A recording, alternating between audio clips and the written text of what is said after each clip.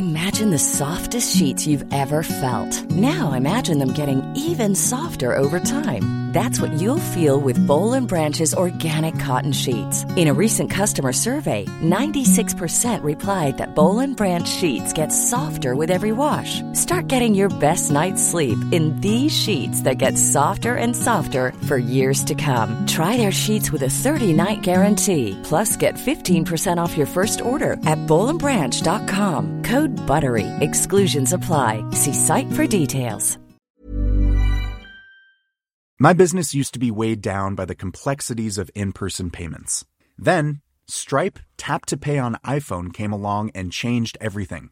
With Stripe, I streamlined my payment process effortlessly. No more juggling different methods. Just a simple tap on my iPhone and transactions are complete. What's truly remarkable is how Stripe caters to all my customers' preferences. Whether they're using cards, Apple Pay, or other digital wallets, Stripe ensures a smooth checkout experience every time. Setting up Stripe was a breeze, taking just minutes to get up and running. From local markets to global retailers, Stripe helped me expand my reach and grow my business with ease. To learn how Tap to Pay on iPhone and Stripe can help grow your revenue and reach, visit stripe.com/tapiphone. Coming up on DTNS, Outlook becomes a web app. Good news and bad news for cryptocurrency, and the first trickle of CES products announcements begin with Dell monitors. Cool. This is the Daily Tech News for Tuesday, January 5th, 2021. In Los Angeles, I'm Tom Merritt. And from Studio Redwood, I'm Sarah Lane. From Columbus, Ohio, I'm Rob Dunwood. And I'm the show's producer, Roger Chang. Yes, the part of Chris Ashley will be played by Rob Dunwood today. If you're expecting Chris, he had an appointment ran long. So, Rob, thank you for stepping in for him. It was good. We were talking about junkyard workouts and arugula and all kinds of good stuff on Good Day Internet. Get that extended show. Become a member at patreon.com/DTNS. Let's start with a few tech things you should know. Qualcomm launched a budget chipset, also got a new CEO. The 8nm Snapdragon 485G has an integrated X51 modem for 5G. Qualcomm claims that 480 supports the Quick Charge 4 Plus, 120 frames per second on 1080p displays, supports cameras up to 64 megapixels, and offers a triple ISP to let it capture images from 3 cameras at once. The first phones with the Snapdragon 485G are expected later in Q1 of this year. Qualcomm also announced that its CEO Steve Mollenkopf will step down in June. Qualcomm's president, Cristiano Amon, which oversaw its 5G strategy, will take over in the CEO role. Singapore confirmed that law enforcement officers may access the data of the Trace Together contact tracing system. And if you haven't been keeping track, 78% of Singapore's residents, that's about 4.2 million people, have now adopted Trace Together. It records anonymized contact. It does not use GPS location, but there's some data there that could be accessed, and authorized officers can access it under the Criminal Procedure Code for purposes of safety and security. OnePlus is bringing the Nord N10 5G and N100 phones to the U.S. on January 15th. The handsets will be available unlocked from OnePlus, also from T-Mobile and Metro. The N10 5G starts at $299 with a Snapdragon 690 chipset, sub-6 gigahertz 5G support, and a 90 hertz screen. The N100 starts at $179 with a Snapdragon 460 system on a chip, 5,000 milliamp battery, and a 6.52-inch HD Plus display. Those are some nice prices for sure. Amazon has leased its own cargo planes since 2016, but now it actually owns a few. Amazon bought 11 used Boeing 767-300 jets from Delta and WestJet. Prices for planes have fallen, of course, as demand for air travel fell throughout 2020, so Amazon's picking them up at a discount. It will continue to use third parties to operate the planes, as it does for its leased aircraft. A report by Top10VPN.com estimates that India lost $4 billion in productivity due to internet shutdowns in 2020. India blacked out or curbed 8,927 hours of bandwidth usage in 2020, primarily in Kashmir. Belarus was second at 336.4 million lost, followed by Myanmar and Yemen. Countries without publicly available data, like China and North Korea, were not included in the study. All right, let's talk a little more about smart home stuff. Let's do it. Luxury smart home company Savant Systems bought GE Lighting back in May of 2020 and has now relaunched the C by GE smart lighting brand under the name Cync. That's spelled with a C, C-Y-N-C.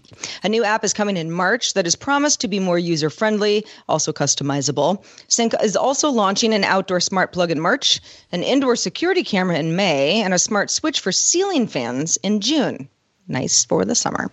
The Cync indoor camera can record to the cloud or SD cards and has a built-in privacy shutter to cover the lens if you so desire. A thermostat is also coming sometime later this year. Yeah, I mean, on the business side, it's interesting to see what Savant is doing with GE Lighting, and it's expanding it, giving it a arguably better brand name, although Cync spelled with a C, I think is probably going to throw some people off here and there. But overall, it's another maker of good smart home stuff, which I don't know about you, Rob, but I welcome lots of choices anyway. I'm definitely all for choices, just because every time I walk into Lowe's or Home Depot, the prices seem to be, at least staying where they are. They aren't getting more expensive, which is generally the case. So I like the competition.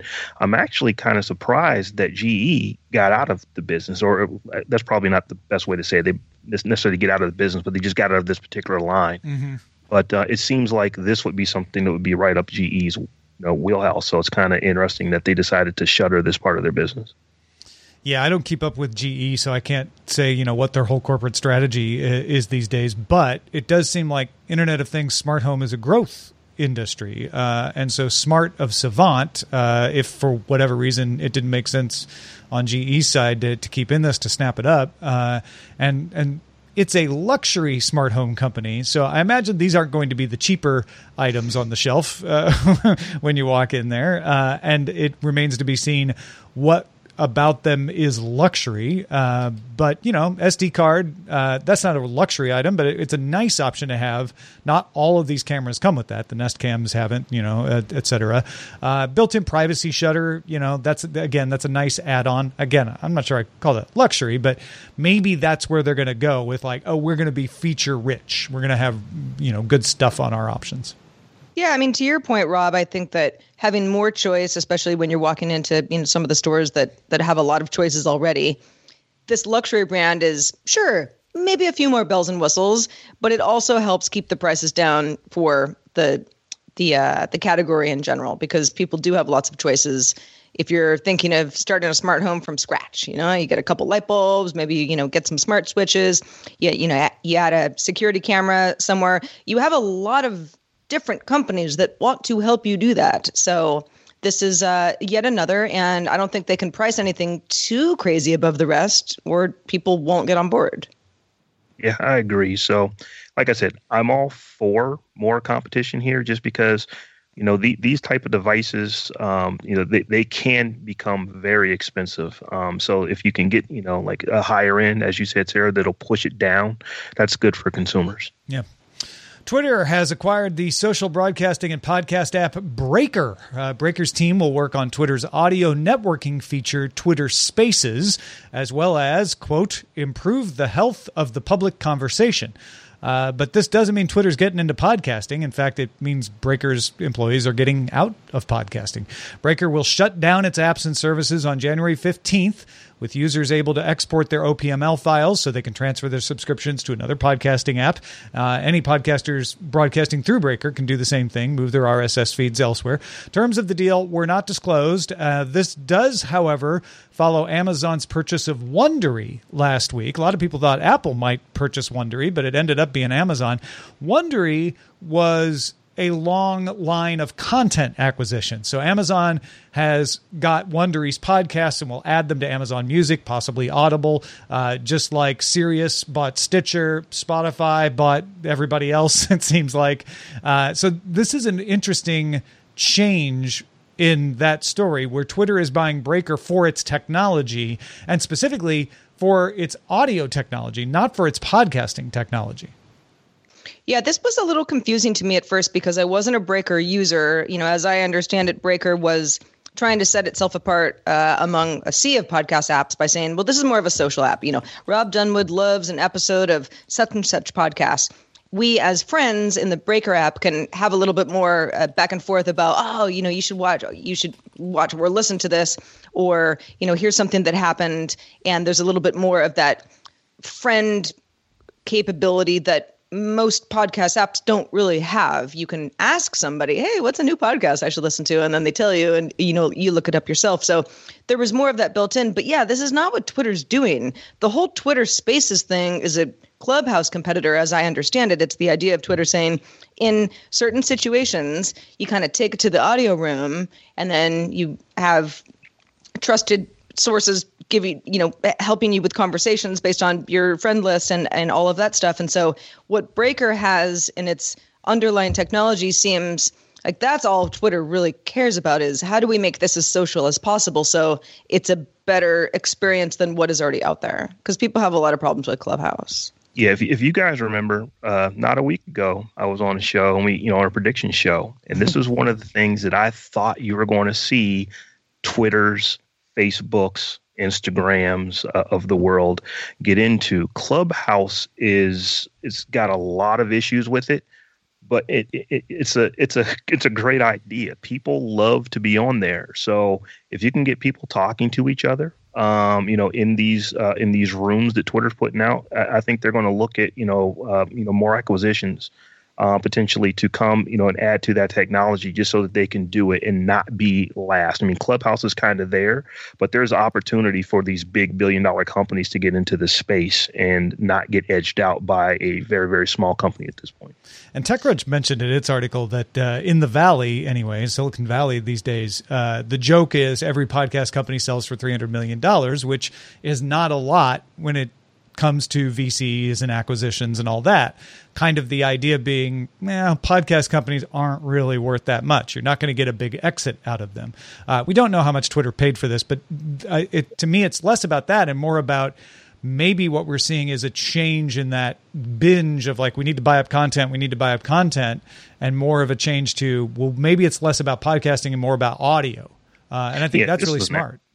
Yeah, I think this is an acqui-hire as much as anything. The folks at Breaker, they know what they're doing as far as making things sound good, and compressing stuff, and still having decent quality, which is what a platform like a Clubhouse or what Twitter is doing. They're going to have to do something with that. So it makes sense that they would buy a company like this. Yeah, absolutely.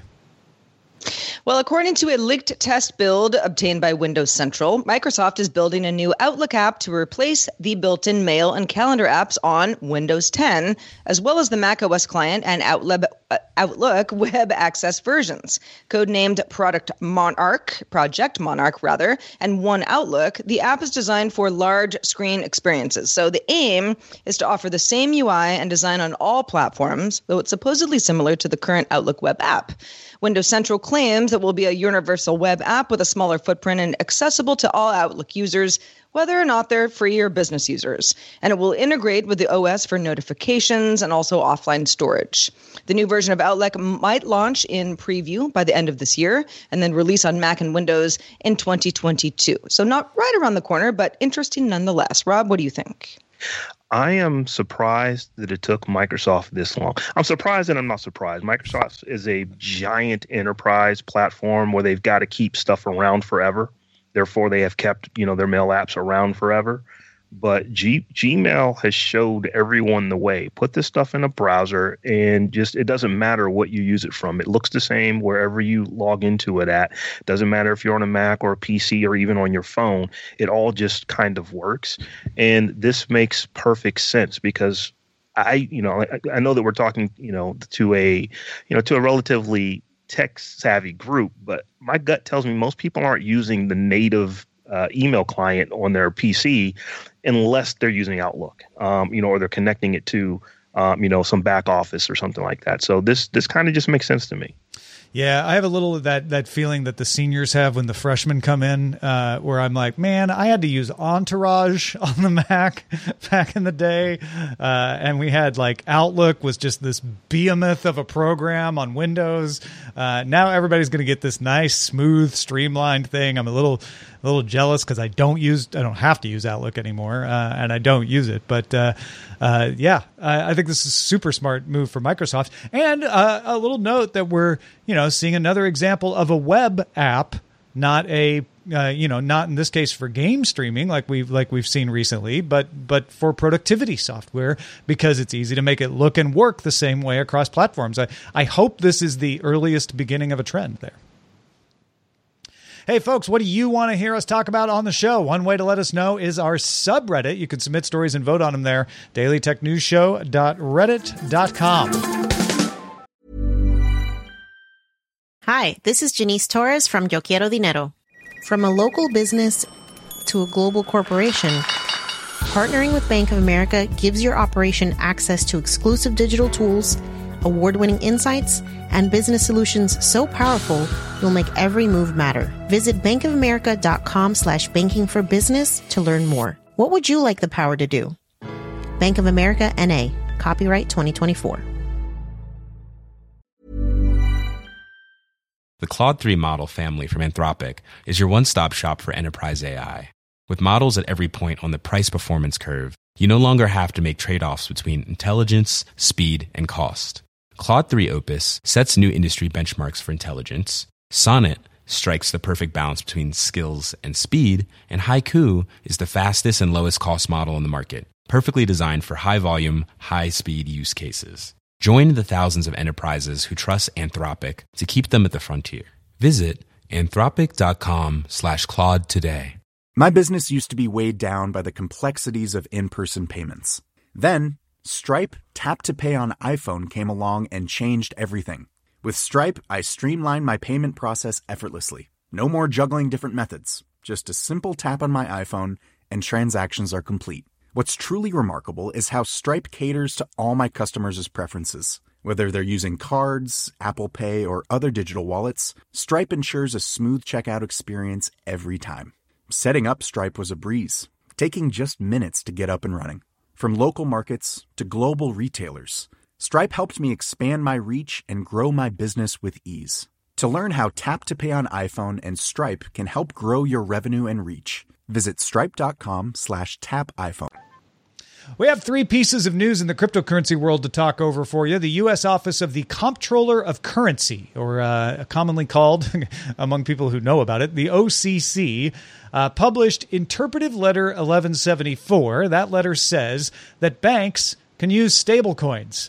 Stablecoins are virtual currencies linked to fiat currencies. That keeps their value from fluctuating. So the most common ones are like this stablecoin is linked to the dollar, so one stablecoin is always a dollar. There are other examples, some that are linked to baskets of currencies. That's what Libra wanted to do back when it was still called Libra. A stablecoin blockchain works faster and more efficiently, and it can handle transactions even when banks are closed, meaning your bank transfers don't have to start and end on business days or happen during business hours. Anybody who does transfers regularly knows that, if you do it on Saturday, it's not even going to start till Monday, and it usually takes till Wednesday or Thursday to actually finish. This would end that. Well, that's the good news. On the other end of the cryptocurrency news spectrum, the U.S. Financial Crimes Enforcement Network is proposing requiring financial institutions to collect personal information, like name and address, for anyone involved in large cryptocurrency transactions. Doesn't matter whether you're using your own private wallet or a service like Coinbase. Well, Square CEO Jack Dorsey, yes, he's also Twitter's CEO, but in this case, he's speaking as the CEO of Square, said that would drive users outside of the United States because they wouldn't want to hand over that information and would actually have the effect of decreasing transparency rather than increasing it. Also, Singapore similarly is now requiring any entity dealing in cryptocurrencies to be licensed, so there's more restrictions going on there. All right, back to some more positive news. JP Morgan said Tuesday that if Bitcoin continues to be established as a safe haven asset, similar to gold, that they think it could rise as high as $146,000 per coin. Investors have been driving up the cost of Bitcoin as they see it as a hedge against inflation and an alternative to the sinking dollar. To sum up, investors are pushing Bitcoin higher. Regulators in the U.S. may drive crypto users outside the U.S., but also different regulators in the U.S. may make bank transfers faster. Oh, wow. Where do we start on this? I mean, if we start with the U.S. Office of the Comptroller of Currency, or OCC, saying, okay, if you're a bank, you can use stablecoins. If you've got somebody who's banking with you and they're trying to make a transaction, and I'm that person, I am very incentivized to be like, okay, let me get on the stablecoin train because I want the money that I'm sending to Rob Friday night to get there Friday night or Saturday morning and instead of, you don't even have to know next anything week. about the stablecoin. To be clear, like the bank uses the stablecoin between the banks. You just go transfer the money and it happens super fast. That's what I love about that. I just can't imagine a bank would be like, no, we'll just do it the old way. No, I think the banks would like to do this, and I think there was encouragement. And the OCC has been very forward-looking. The OCC back in the day is the one that got internet banking off the ground when there was a lot of concern about the security of internet banking. And the reason you can actually go and check your balances and do all that stuff is the OCC issued early guidance on that stuff.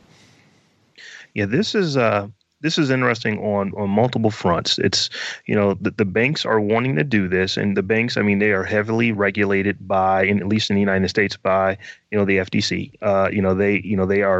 They're the government for all practical purposes. So you have the government is saying, yeah, we need to get into this, but it's still the government. So we're just going to do it in a way that is actually going to hurt us more than help by forcing people or giving people, very good reason to bank outside of the United States by just, the regulations on how they're thinking they're going to make you register for this stuff. But to me, it is all interesting. It's all long in the tooth for me. They should have been doing this a little while ago. I have been into cryptocurrency now for 8 or 9 years.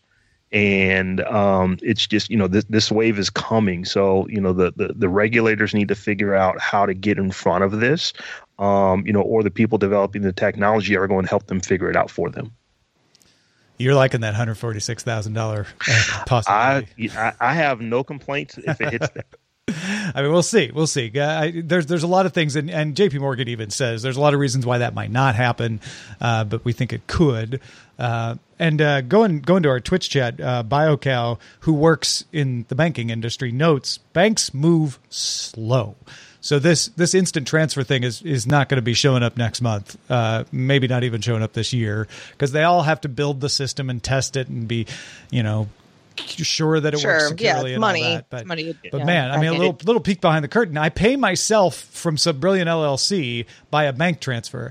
And so while Sarah and Roger get paid on the payday, I always forget to set mine up earlier. And so I always get paid 3 days to 5 days later because I'm having to wait for the bank transfer to happen instead of the other way of doing it. Mm-hmm. So I would like this to happen soon as well. On the other side of this, Jack Dorsey and certainly others pushing against this Financial Crimes Enforcement Network proposal to require financial institutions to get personal information from people who are trading some crypto. And maybe those transactions are pretty big. I know a lot of people are going to say, well, this is probably for tax purposes, really, more than anything, so people can't get away with cashing out on a bunch of stuff that the U.S. would like to keep more handle on. But Dorsey's saying, there's privacy issues here. This is the sort of thing where if I request something from Tom and Tom has a Square account and now Tom has to disclose some information that he wasn't supposed to before or didn't have to anyway, then that provides a little bit of a roadblock. And yeah, I can see why people would say, well, hold on a second, I don't have to do this with a U.S. company at all. Yeah, let me just use a wallet organization that's outside the U.S. so I don't have to mess with it. Yeah. All right, we got some products. Let's talk about them. Let's do it. With CES starting a week later than usual. Nobody is there, really, but we're still following it. We've got more runway for early product announcements, and Dell Jumping in now.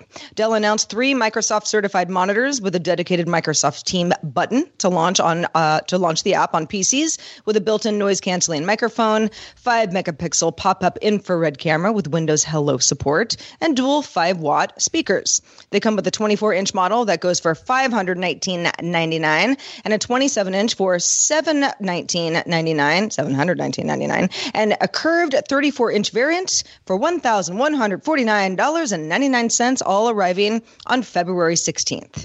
Dell also announced the first 40-inch ultra-wide curved monitor, the UltraSharp 4 Curved WUHD. It has a 5120 by 2160 resolution, letting you put full 4K video with controls along the side on the monitor. Also includes a 90-watt charging for your PC over Thunderbolt 3, 10 gigabit per second data transfer, also internet, and the 4-inch curved Dell monitor arrives January 28th for $2,100. 40-inch, not 4-inch. Dell also announced the 55 and 65-inch 4K interactive touch monitors with 20-point touch capability, so multiple users can write or draw at once. Nice for collaboration. We don't have a price on that one yet, but it is coming on March 30th. And Dell introduced new laptops in the Latitude line, including the 9420 and 9520 with Intel 11th Gen vPro chips, an automated webcam shutter that blocks the camera when not in use. Boy, people really want that. Also a mute key for both the mic and the camera. The 9420 will start at $1,949. We don't have a price for the 9520, but one would assume a little bit higher than that. Both launched this spring after the Intel vPro chips launch in March. Monitors, man. People getting excited about these monitors. I mean, I kind of am. Right? Who would have thought? I remember when I was working at CNET, back last decade, the monitor section was always the dead section because it's like, we got flat screen LCD monitors. What else is there to say? But here we are with 40-inch curved monitors. Of course, we talked earlier this week about LG having that monitor that can go from flat to curved and back again. Mm-hmm. Rob, do any of these monitors pique your interest?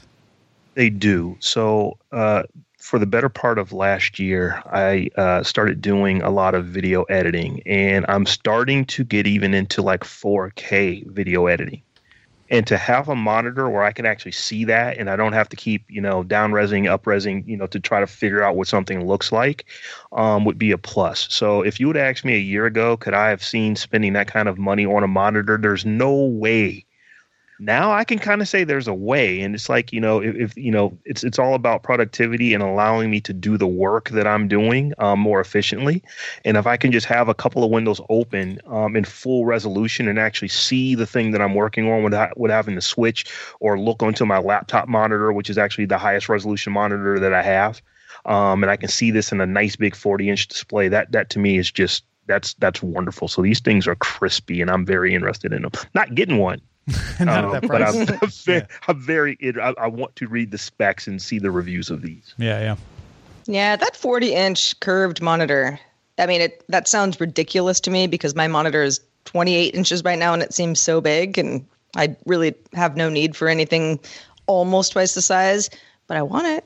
I went from a 27-inch to a 34-inch. I actually have a 34-inch Dell right in front of me, and it felt huge first few weeks. And it's starting to feel normal. So, yeah, it's funny how fast 40 inches which it's like storage to me right now. You like, find a way. Yeah. You get used to it. Well, as AI gets closer and closer to human-like behavior, whether you like it or not, we would like to present something that you also might or not like, but it is the Beatles AI Jukebox, uploaded on December 30th by a YouTube user named Brockaloo. And this is an album. It's only 15 minutes in length, but it's an album of like 7 or 8 songs. And the songs are pretty Beatles-esque. If you're familiar with the band, Little Hurt known band, maybe you have or haven't heard some of their songs, but they're not actually Beatles songs. This is AI that has been trained on a variety of other songs and sounds, cadences, and voices to sound like the Beatles. And of course, I hit a part of the track that's quiet now. There we go. I listened to this earlier today, and I was like, it's very Beatles-esque, especially because this is just, AI saying, yeah, I think I know what you like. You're a young one, so have the way you now one speaks most of my emotions on time. I don't think that's language, though, is it? No, and it's funny if you actually, we've got a link to the YouTube video in our show notes, and if you read the comments, people are starting to pick apart the lyrics, like, what are they saying? It doesn't even make sense. The Beatles would never say that. Brock Lulu says of the project, this is just a fun experiment. Listen to real Beatles songs on the streaming service of your choice. Buy one of their albums if you want to listen to the real Beatles. This was just something that Brock Lulu did for fun, and he or she used OpenAI AI Jukebox, which is the neural net that generates music, and it has been trained on about 1.2 million songs at this point. OpenAI hasn't publicly disclosed which songs are in the data set, but it's a pretty good sample size, and people have been having some fun with this. So I have a question. Do the AIs run into copyright issues for sounding like the Beatles or sounding like other artists? That's a really interesting question, though. Like, this is not copying, so there's no copyright, right? It's not a performance of an actual composition, but could they accidentally run into like a plagiarism issue, right? Where it gets too good and someone's like, well, hold on a second. Not so much that they sound alike. I mean, you could get into problems of somebody's likeness if you tried to like pass it off as the Beatles. That's where you could get into trouble. But you could also accidentally like cover someone else's actual composition and then get into to trouble there. But yeah, I think they're mostly 98% free and clear. They're like it's fair to sound like something, and even though they're using copyrighted material as the source, that's not what comes out at the other end. So I don't know. Yeah, I remember a few years ago, I think it was Robin Thicke and Pharrell ran into an issue to where one of their songs sounded way too much like a Marvin Gaye song from back in the early 70s. Yep. And they lost that case and had to pay millions and millions of dollars in restitution to the to his family, I believe. But just wondering. Yeah, I think that's why Brock Lulu was making a point of saying, look, I'm not trying to pretend I'm the Beatles. Go buy Beatles songs, stream them. Do not, don't at me, bro. This is an experiment, that OpenAI allows all of us to play around with. Yeah. All right, let's check out the mailbag. Let's do it. We had a conversation yesterday with Tim Stevens, our car expert, really, and the idea that, is the public really ready for EVs because they tend to be a little bit pricier, but you also get some rewards. Howard said, I have the Hyundai Kona EV. I've had it for about 18 months. Howard pointed out a couple key points about electric vehicles, especially not to forget that the savings on gas is pretty big. Howard says if you drive a lot, which he used to go to the office, or maybe still does, says he notes he went from $225 a month spending on gas to $30 a month on electric power. He says, when I pay the car off, I still get that savings. He also noted that NEMA, 14 to 50 outlets used for electric dryers, like the dryer in an apartment building, because I was making the point yesterday, is like, as a renter, I can't just like plug my car in wherever. I mean, there just like isn't a plug. He said, well, sometimes a dryer might be located near a parking garage and can be used for level 2 chargers. So you can use the one that you have, or you could ask your landlord to install it. Ask nicely. Maybe you'll get what you want. And then Howard says, finally, regarding longer day trips and the idea that, you need to kind of find a place to charge your car, you're not going to be able to get where you're going. He says he needs to plan one well-timed stop at an EV charger if he's, driving for the day, either at a rest stop, maybe a shopping center with a charger. And he says it's about 5 minutes of planning the day prior or whenever before the trip, but not a big deal. So Howard's pretty happy with his Hyundai Kona EV. Yeah, there's some good points here. I mean, you can actually charge off of a regular 110. It just takes a long time, but there are adapters that let you do that. And so that's a good point to. I still think they're too expensive, even with the gas savings, but that's somebody who doesn't drive $225 worth of gas a month. So, your mileage will literally vary on this. So, but it's a good point is you should calculate that in and see if even if it's more expensive, maybe it will save me some money. Rob, I know you're talking to Rod Simmons on SMR about this all the time. Yeah. So for me, I want an EV. I want to want one. I don't quite want one yet, but they're getting close. And this one, actually, looked at it. It's a nice looking car. It is a bit pricey though. So I'm wondering, if you've got to pay that for this, well, you're probably just going to get a Tesla. So we'll see. Yeah. Well, if you have thoughts on anything we talk about in the show, anything that you want us to talk about in the show, or anything in between, feedback at dailytechnewsshow.com is where to send those emails. Thank you in advance to everybody who does on a daily basis. You help make our show better than ever. We also want to shout out patrons at our master and grandmaster levels. Today they include Carmine Bailey, Eric Holm, and, who's this? Linnell Lane? I wonder if she's related to me. I wonder if she's your mother. I wonder also, I don't know. Maybe I'll, do some research and find out. It's my mom, everybody. Linnell is now a master or grandmaster level. Yay. Thank you, patrons, all the patrons. Also, thanks to Rob Dunwood for being with us today. Rob, I know you're busy with SMR Podcast. It's a great podcast, one of my favorites. What else is going on in your world? Well, I'm not ready to announce the name of it yet, but I do have a new show coming out sometime in Q1 this year. So I'm going to be working on a brand new show, and you can always get me over at SMR Podcast as well. Excellent. I'm very excited. Hey, folks, would you like a DTNS hat, a hoodie, a mask, a mouse pad? We have all that and much more at the DTNS store. Go check it out, dailytechnewsshow.com/store. You can also get some special exclusive merch at certain of the higher levels of our Patreon, dailytechnewsshow.com/Patreon. We are live Monday through Friday, 4:30 p.m. Eastern. That's 21:30 UTC. Find out more at dailytechnewsshow.com/live, and we will be back tomorrow. We're going to do it all again with Scott Johnson. Talk to you then.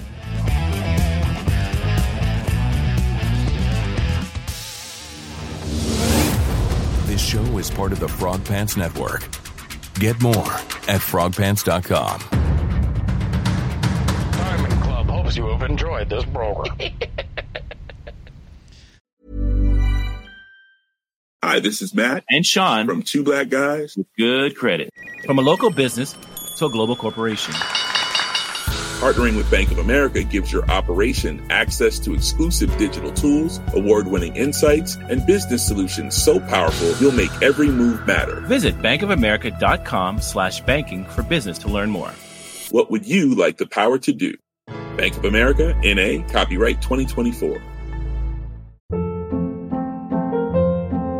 Hold up. What was that? Boring. No flavor. That was as bad as those leftovers you ate all week. Keke Palmer here, and it's time to say hello to something fresh and guilt-free. Hello Fresh. Jazz up dinner with pecan-crusted chicken or garlic butter shrimp scampi. Now that's music to my mouth. Hello Fresh. Let's get this dinner party started. Discover all the delicious possibilities at HelloFresh.com.